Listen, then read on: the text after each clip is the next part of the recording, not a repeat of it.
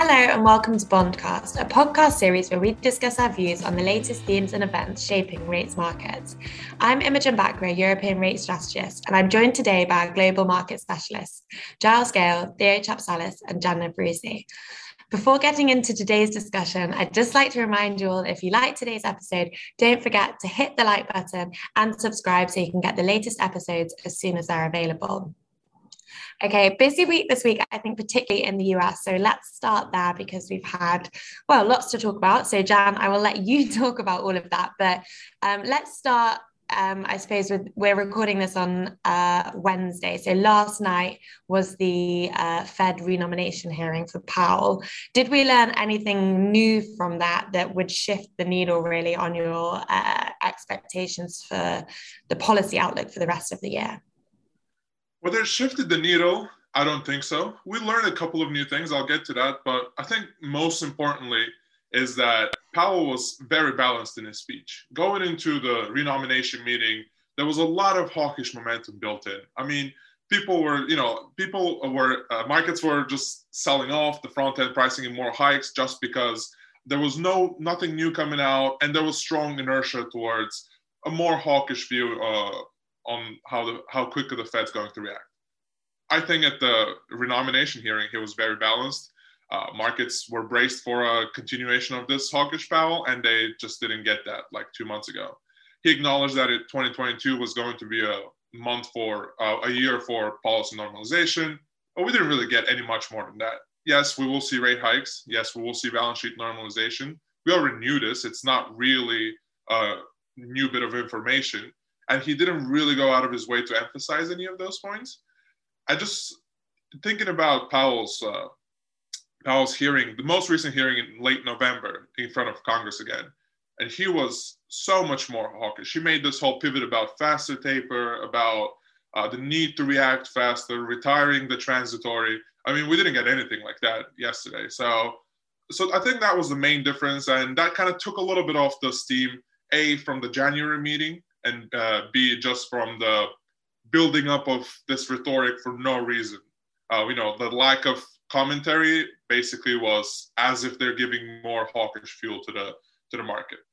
And finally, on QT, we did get a little bit of information. So two things that are worth highlighting there, I think. The first is Powell confirmed that net purchases will end in March. Basically, takes off a lot from the liveness of the January meeting. We're less likely to get any big surprises there. There was discussions that they could announce the end of net purchases, for example. I don't think we're going to get that now. And the other thing was, he mentioned it takes about 2 to 4 meetings for the committee to reach this decision on the details around QT. And if we include the December as the first discussion meeting, that gives us May to June timeline for where they could come up with a little bit more details around quantitative tightening. Okay, I know you mentioned it there, and I'm sure all of our listeners know, but just for completeness, when we say QT, we do mean quantitative tightening. So the other, I guess, bit of news out of the US, and we are recording this literally fresh after, so I've not given you a huge amount of time to gather your thoughts, but we had a slightly stronger than expected inflation print today, but actually the market reaction is probably the opposite to what you would expect to a stronger than consensus inflation print. Does that go back to what you were saying kind of at the beginning of the podcast about this kind of hawkish shift being quite well priced in now? Yeah, I think so. I mean, inflation is running at a 7 handle. There has to be a big delta for the markets to really say the Fed needs to go much faster. March is priced in for an 80% probability of a hike.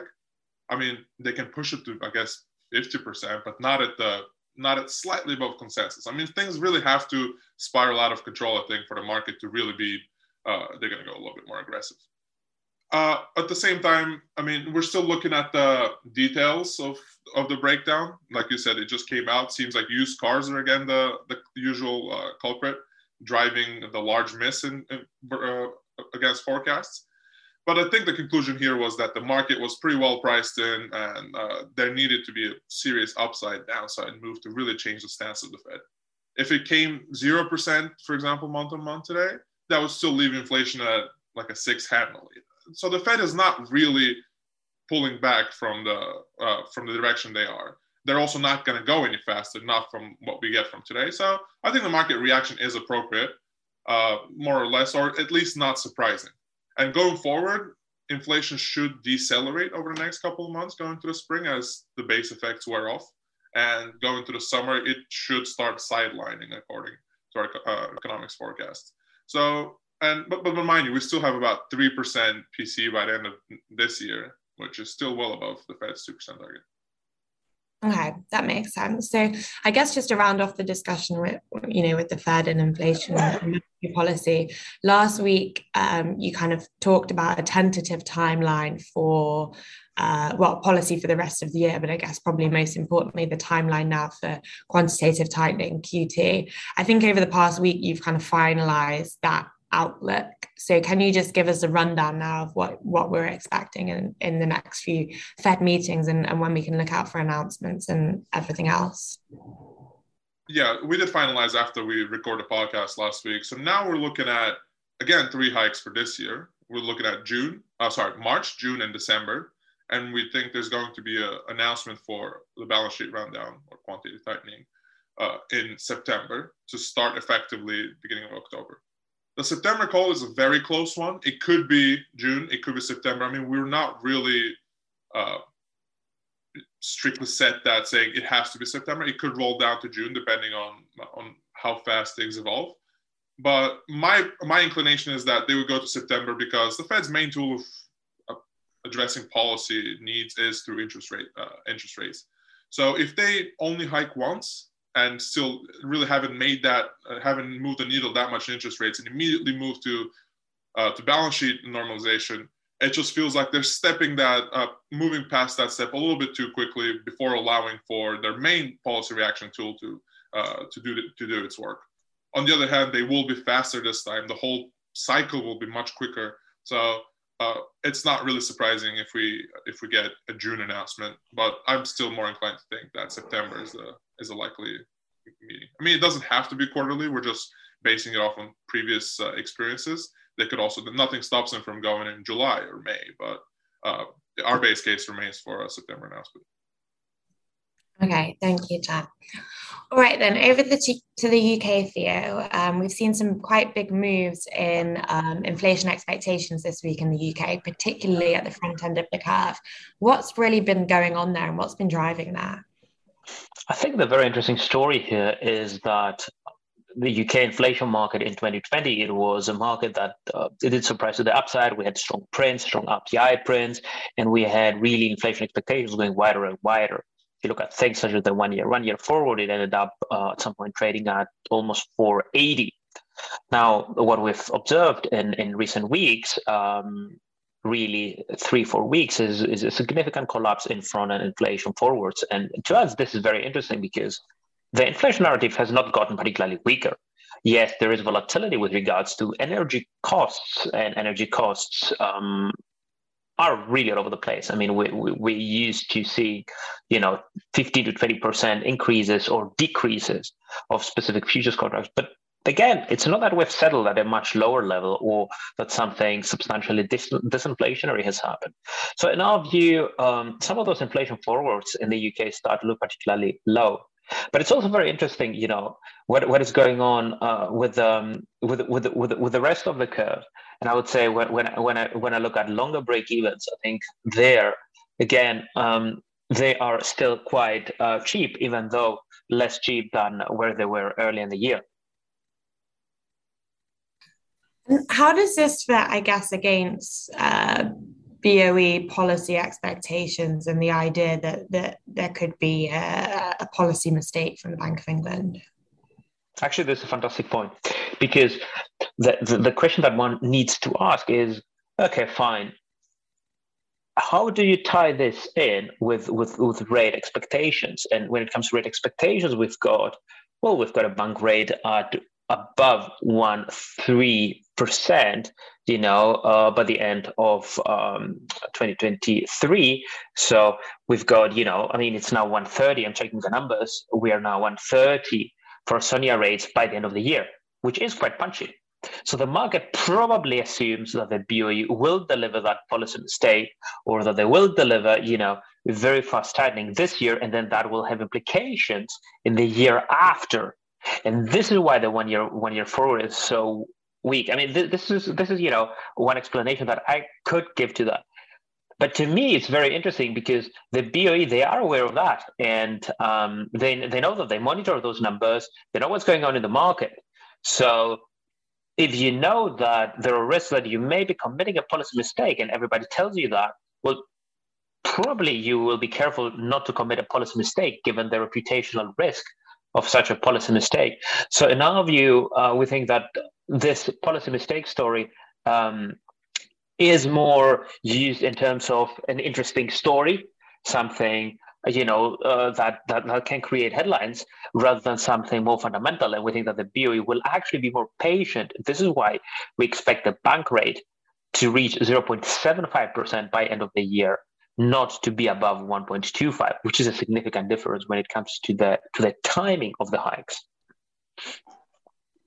And then I guess I know it's still far away, but beyond the end of this year, then do you see the bank rate still gradually rising beyond 0.75%, perhaps towards that 1.25, 1.3 level, or do they get to 0.75 and have to pause?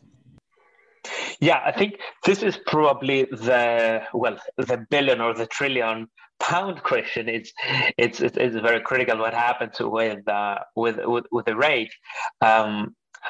In our view, it continues rising. It keeps rising in 2023, and this is important, and this is where we are different. So we think that, yes, this 125 is not particularly high, but the timing is very odd, that everything will be delivered this year, and then next year, absolutely nothing. So we struggle with that. We think that you can have, one hike in February, another one in August, and then you can have again hikes in February and August of 2023, which takes you to that 125, but it takes you to that 125 at a more gradual path. And you have the opportunity as a BOE to pretty much assess rather than blindly deliver hikes and then pulling them back. The other point that we need to say is that it is an opportunity also to test QT, and to what extent this QT can be delivered. So in our view, the BOE, they do want to test different bits. Now, you probably don't want to test them all at the same time, and you want to be cautious rather than taking too many steps and then, having to backpedal. Yeah, that makes sense. Well, I'll let you into a secret. I have to remortgage at the end of this year, so I'm even more biased than normal to hope that NatWest Markets view is right versus the market. All right, last but not least then, Giles, we've had strong inflation in the US, and then since we caught up last week on the pod, we've had slightly stronger than expected inflation in Europe too. Do we think that this is the peak now of the inflation cycle? Is it all kind of downhill from here, or is there more strength? I guess particularly with regard to Europe, is there more strength to come? I mean, it's probably the peak. That's our base case. The really interesting thing is not whether it comes down, but just how fast it comes down, right? I mean, in 3 or 6 months' time, will we still be as confident as we are now that we will get back to the inflation target in a couple of years? And I think that is as uncertain as ever. And we're really not going to get we don't have a clean read on that at this point. We're going to have to watch and see what happens to things like wages over the coming months. So yeah, I mean, it's a high number. It's pretty comfortably the highest ever in the history of the series. So pretty eye-catching. But we shouldn't get overly focused either on that or the fact that it comes back down from there, to be honest with you. Just on this point, I mean, I'd just like to say, just to illustrate the degree of uncertainty. I mean, I thought it was interesting that in Schnabel's speech, we haven't had a lot of ECB speakers actually really since the start of the year. But Isabel Schnabel made the point that if you make the assumption that energy costs continue to contribute to inflation at roughly their average total contribution over the long term of 2 or 3 tenths of a percentage point, then that would actually put you at 2% for your forecast, or that would have put the staff forecast at 2% at their inflation horizon. So, there's all to play for.